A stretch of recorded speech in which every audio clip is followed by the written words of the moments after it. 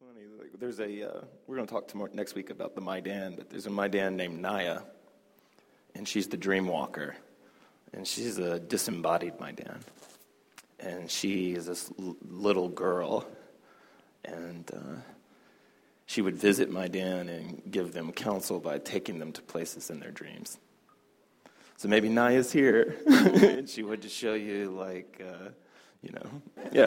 So what are they to do with these weird dreams? Because you said, you resonate with that, so you had some heavy dreams too. So what does that mean, Max? What do we do with these heavy dreams? The thoughts and stuff that comes from that, how do they process that? Like any story, you read it. You just read it. There's so many stories that are unread. Our lives are a story that's unread for a lot of people. Do you have that that friend that is completely unreflective? Do you know what I mean? And you just kind of want to be like, look, the reason that you keep dating the same asshole over and over and over again is because you're not paying attention to the characters that keep showing up in your life in different settings. Like, do you really think that all of these jerks got together and decided we're going to date her for 30 years? Like, you take her first. Right? No. That's one of the ways you can kind of, people talk about listening to the universe, but only when it says what they want to hear. But if you can read your story, you start to realize, damn, man, this is like the seventh character. Are y'all following me on this story metaphor? This is the seventh character in the seventh city that said the same thing to me. I'll give you, for instance, people used to say to me a long time ago, Bax, I never know when you're serious and when you're joking. You guys know me as serious, but usually when I'm out, I'm extremely sarcastic and horrible. But they're I never know when you're serious and when you're not serious. And I always thought, that's because you're an idiot. And you don't get my sense of humor. You don't understand me. And then other people would say, I think you're funny, but sometimes it's just so much. It seems like we never get to any, depth or anything. And I kept hearing this over and over and was like, wow, the universe is so square. And then I realized no, what people are really saying beyond that is that they'd like to get to know me deeper, but my own behavior is preventing that from happening.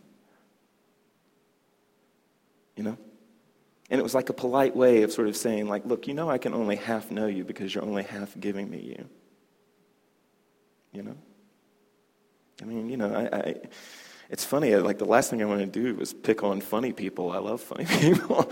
But do you ever have that sitcom friend that you feel like they're reading off some cheesy sitcom skit and saying shit that's not even funny? Do you know what I'm talking about? Yes. Tell me about it. Every classic 80s sitcom line. We get in these behaviors, and the problem is that they end up burying who we really are. And behaviors are rhythmic structures. And it's really easy to get lost in rhythmic structures like we were last night in some of the songs. And it's the same thing with these behaviors. I mean, I talked about yesterday, your behavior is based on your thinking and your conditioning.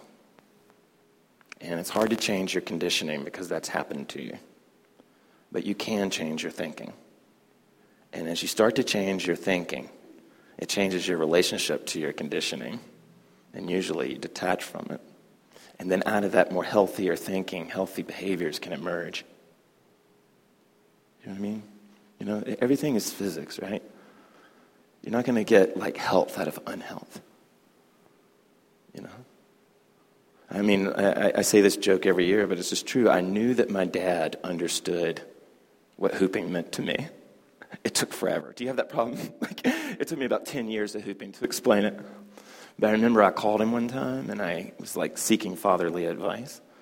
And so I'm like, Dad, and I lay out my whole story, and then I'm like, so what do you think?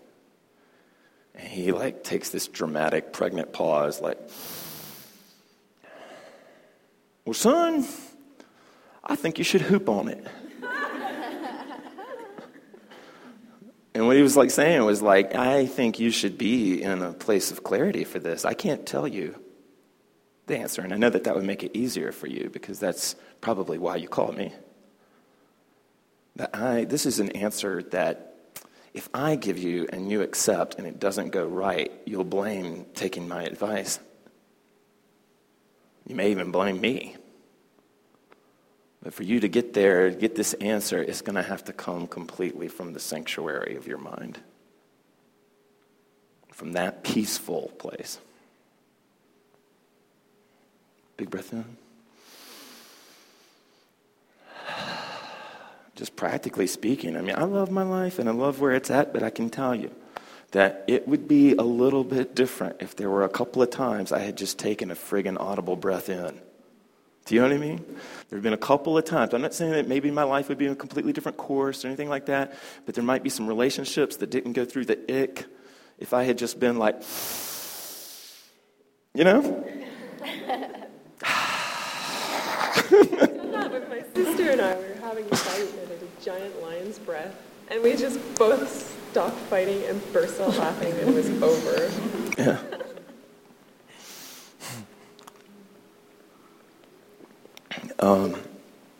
Today, I want to, sweet, I want to make sure I stay on time. Today, we spent yesterday talking about confidence. And this whole future hero thing is actually about confidence. And the way that I'm defining confidence is when you are fully in your element. And what I was calling vehicles of confidence yesterday are different elements. And the first I won't say first, but definitely one of the high-ranking ones is to feel confident by being in your body. Like that's the first element, really. And then outside of that, we can feel confident in different things. Learning is a vehicle of confidence, right? You know, and again, I'm not trying to sell you on anything. I'm not trying to con you into anything. And I really don't care if I change your mind or not. But I think learning is a type of confidence. A lot of students have a type of confidence that comes out, especially once they feel like they've made some achievement, that they've gathered a certain amount.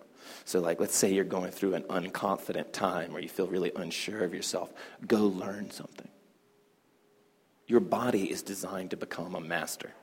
It always does it. Anything you practice, you get good at. Anything you study, you learn. Your body is designed to be,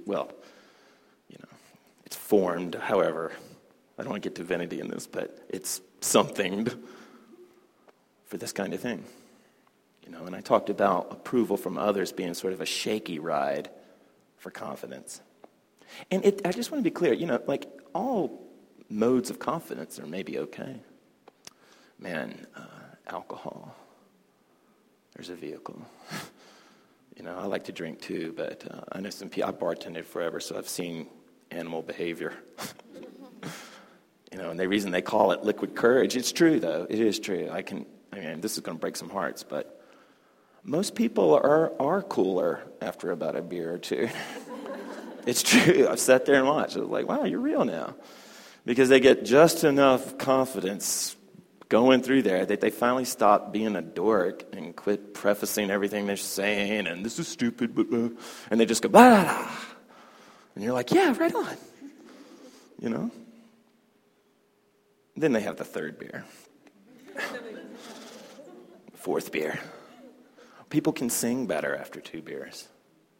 Do you know what I mean? Because they allow their voice to start singing. It's not that they suddenly sound better,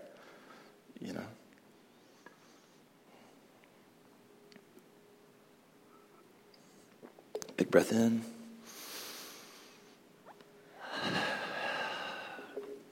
Those bracelets, what would Jesus do? I'm not about to bang. It's like the idea in that is a beautiful concept to me anyway. I'm pro-religion, just so you know. I'll have all of them. But the idea of what would Jesus do, or I replace it with love just because it's less controversial. But when we say, like, what would love do? What would Mother Teresa do right now? We are stepping into her vehicle. Does that make sense? And we're saying, like, okay, what if I wasn't this scared Calgarian right now? What if I was the embodiment of love? And you get in there and you take a break. And one of the beautiful, it sounds weird, it sounds like I'm asking you to become an imposter, but I'm asking you to be a human being. Because when you read a story, you become those characters, right? And a lot of times when you reread a story, you identify with a different character the next time. You get into their head, you start to think as that character. That is a tool, my friends. Your imagination is a tool. I'll give you a for instance, right? So I fell in love a year and a half ago. And she's a music producer. And we listened to her the third sway last night. It was hers. And anyway, so she was she was playing at this festival, and we had been kind of like exchanging Facebook messages, and it was all purely platonic. Wink. And What's her DJ name? Living Light is her DJ name, and her name's Eartha Harris, and she was playing at this festival. And it's kind of hard to explain it, but it was a festival that was at a YMCA, so it's kind of like, like a YMCA campground thing. And they had a pool, and they had this big concrete platform stage sort of thing. And then they had I guess because they played volleyball there or some shit, I don't know, basketball, and they had stands. So it's like all concrete. I know it's hard to imagine. This is the summer, July 4th in Maryland, which is pretty warm. And so it was 95 degrees, and it was doing the heat off the pavement was doing that thing, you know what I'm talking about? The wiggle lines visually and all that. And so she's like, I run into her, she's beautiful, and I'm like, all right, I'm sorry I missed your set. She's like, you didn't miss my set. I'm about to go on in 20 minutes. And I was like, hell yeah. And maybe y'all can relate to this, but kind of like every single hooper has this, not every one of you, but every hooper that is single has this kind of fantasy. Do you know what I'm saying? Do I even need to finish? Or you know where I'm going with this? That you're going to start hooping, and that the love of your life is going to be like, oh my God, that was the most beautiful thing I have ever seen. You are the sexiest man. So little Baxter Hooper runs back and gets his sexy hooping clothes on, which is like a t-shirt, right? And I run back and I head down to where she is. She's playing this pool area or whatever. And as I turn the corner, come into the venue, there is no one on the dance floor but 2 contact improv people. What's up with those guys? They never stop. You know what I'm saying? So there's 2 contact improv people and then just super hot. And then I look to the side, and the only place that's in the shade is these stands, you know what I mean? So there's 100, 200 people right there. And so I'm like, and if y'all don't know, I don't really perform. So I had kind of I call it a floa constrictor, you know what I mean? Anytime somebody starts filming me or whatever, I'm like, So I walk into this place, and she's playing, and it's beautiful, and everybody's just it's that zombie time at a festival. It was 2 o'clock on Sunday. You know what I mean? The pure zombies are out, trying to dance. And so anyway, and so I'm like, Bax, this is your moment. And you're scared. And then I was like, Baxter, you're an actor. You know you are. You should just pretend right now that you're someone that's not nervous. You should just pretend. You should be an actor, and you should just play somebody that's not nervous. Do you guys remember that show, Magnum P.I.? Oh, that might be dating myself. I became Magnum. I became Tom Selleck. I became the guy with the Hawaiian shirt on that can't get riled. People shoot at him, and he's like, that was lucky, And so I get out there, and I'm just like, you know what? I am going to pretend that I am not nervous right now. And it worked. I mean, it really worked. But, I'm just kidding. But it worked. It carried my physical body, this reality, through a moment away from fear. Same thing happened to me in Brooklyn once. First time a Southerner drives into a big city. I don't know if you've been to New York and driven around. It's a little bit intimidating, And I drove into Brooklyn one time. It was hell. I kept going through the wrong place. When I told my route to people, they were like, you did what? And it was just a super intense ride. And then after the workshop was over, they were like, how was it? And I was like, it sucked. And I was like, I hate driving around here. Everybody, because, I bet you guys can relate to this. Here, where I am in the South, you don't really need to know exactly how big your car is. Do you know what I mean? Like, you don't really need to know exactly where the front fender ends. In New York, this is valuable information. And everybody knows this but you. And so they're coming into you, you're like, oh my God. And so we're walking out, and I'll never forget, I wish I could remember exactly which angel said this to me. That's how angels work in my life. They're humans that say angelic things and have no idea they're being angelic.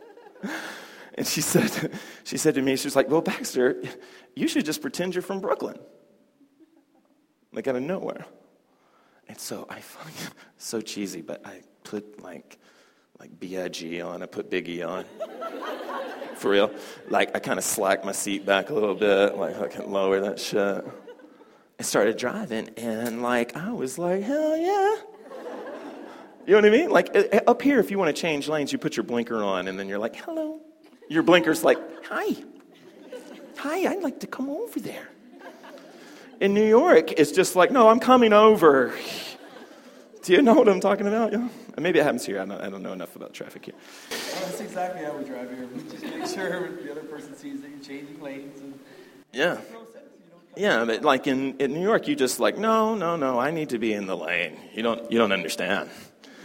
And so what I'm trying to say here, guys, and not to extend the metaphor too much, but that vehicle, me in the vehicle of being a Brooklynite, carried me through a difficult moment. You know?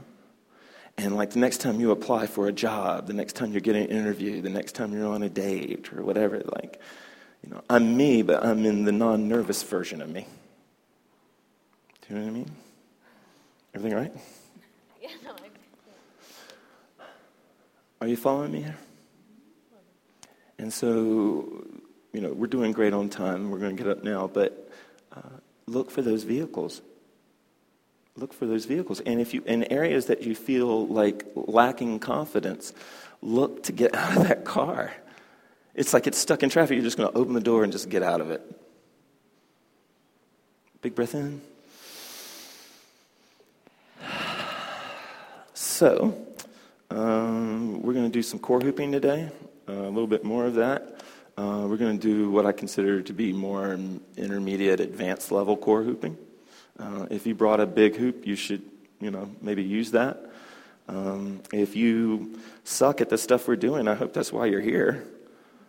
You know what I mean? It trips me out sometimes. There'll be a student that gets frustrated every time we do something they can't do, and I'm like, it's a class. You knew that, right? Like, you know what I mean? This isn't like a refresher, or hopefully. And so there might be some stuff that you can't do or that you might hit frustration city, which I really appreciate you mentioning that. I have a feeling you weren't the only person that felt frustration last night. It's very, very common. Can I add something? Yeah. I was thinking about that more, and my 6-year-old son is the same way. He doesn't want to learn to ride his bike because he can't be instantly good at it. And it's really sad, and I think I'm passing that on to him, so. Well, that's how, lead by example then, Yeah. She doesn't want to swim class to make him swim. I'm trying to say. Yeah. You got to do the redneck thing, man. You just got to drop her off. Just do just that's the only way, man. You just do the redneck method of just, honey, I'm sorry, you're gonna have to figure this out. We got mouths to feed. I think you said lead by example. No, it is. By example is huge. If you want your kids to do something, then you go swimming with them. If you want them to learn to ride a bike, get your bike out. Well, he's good at hooping. Yeah. Well, but look, we're not talking about 6-year-olds. I mean, that's one of the reasons a lot of dudes don't want to hoop.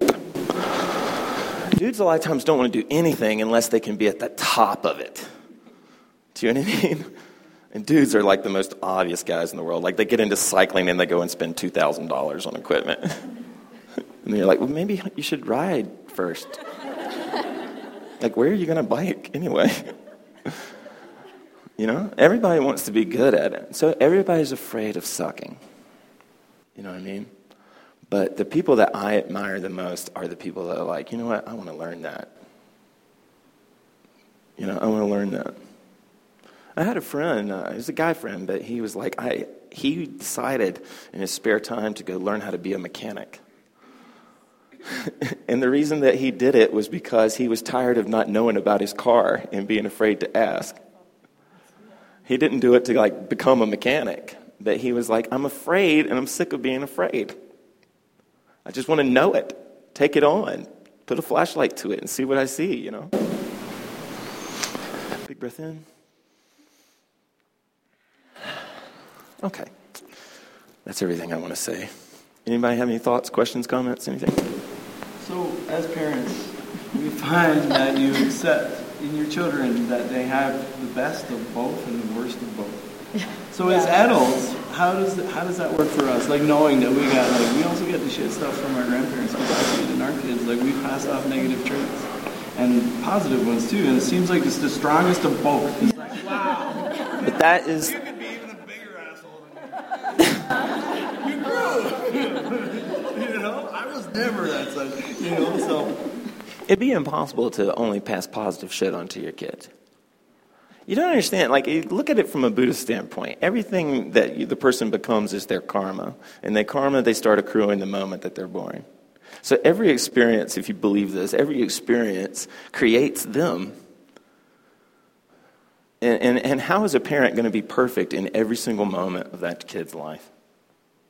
And what kind of kid would that produce anyway, for real? One of my expectations. Yeah, an asshole probably, like the one that nobody wants to hang out with, because every time something bad happens, the person freaks out because mom and dad were only positive. There's two things just for parents to understand, There's the shit that you're trying to transmit, and then there's the shit that the kids are picking up on. And sometimes, they're two different and they're both happening. Again, I'm not trying to bust up people's marriages, all right? That's what I'm known to do, because I start talking all this relationship stuff. But I have witnessed too many times, and I don't know, maybe it's just a remnant from my past, growing up in the 80s, but I've witnessed so many parents stay together for the sake of the child. And what that child learns is what a shitty, dysfunctional relationship for 18 years looks like. Do you understand? They're talking about, we love the kid so much that we need to be there for it. And yet that kid is growing up, and kids are smart, man. They're just as smart as you. You were a kid. And the kid is sitting there going Mom is sick of dad, and dad is sick of mom. And they may not even be processing that, but their animals are taking this input in. They're picking up on this vibe. You're not the only one that picks up on vibe. That's why I think it's still so scary for little kids, man. Imagine, if you're a little kid, man, your vibe sensor must be turned up to 12. Nobody's told you that doesn't exist yet. So you think you can feel vibe. See what I mean? And imagine being a 2-year-old with no means to communicate, or a 1-year-old, and you're picking up on this vibe. It's not that you're shy. It's like, dude, that guy's 6 foot tall with a gray beard, and I screamed to Mom. Wouldn't it be awesome if you could really sit down with your 1-year-old? It's like, Mom, I know I've been crying forever, but the thing is my stomach hurts a little bit, and big breath in. Anyone else like to share anything? I don't know, this made me worried about my health and how I'm not paying any attention to it. And I just pay attention to my business and my chill and party time and nothing in between. And healthy. Yeah, it's thank you. But it's just literally just lucky genes. And now that I hit 31 and we're thinking about becoming parents, and my husband's you're not, you're going down a bad path. Health-wise, you mean? Yeah. Oh. I don't know if that's true. The thing, just keep in mind that paths are walked. Not to sound like a bumper sticker, but they're walked a step at a time. Do you know what I mean? And if I'm walking down this path and I don't like it, I should take a step off that path. And the moment I step off that path, I'm on a new path. Does that make sense? It's like we talk about our lives like they're these websites that need to be launched. With lots of fanfare and everything, man. You want to the changes that we can make sometimes can be just as simple as taking one step in that new direction. And you become that thing. We become through doing. We become through doing, you know what I mean? You become a hooper just the first time you pick up your hoop. If you pick it up again, you're a hooper again. Does that make sense? And if you never pick it up, you're not a hooper anymore. It's super simple, super easy, and super clean. No guilt. Big breath in. Okay, cool. You guys wanted to talk today. That's cool. But I do want to, we have a lot to do today. So we're going to get up now. I'm going to give you about 2 or 3 minutes to get sorted, and then we're going to show up. We're going to meet in the middle of the floor. Grab your blindfold, and you can leave your hoops. We're going to sway first.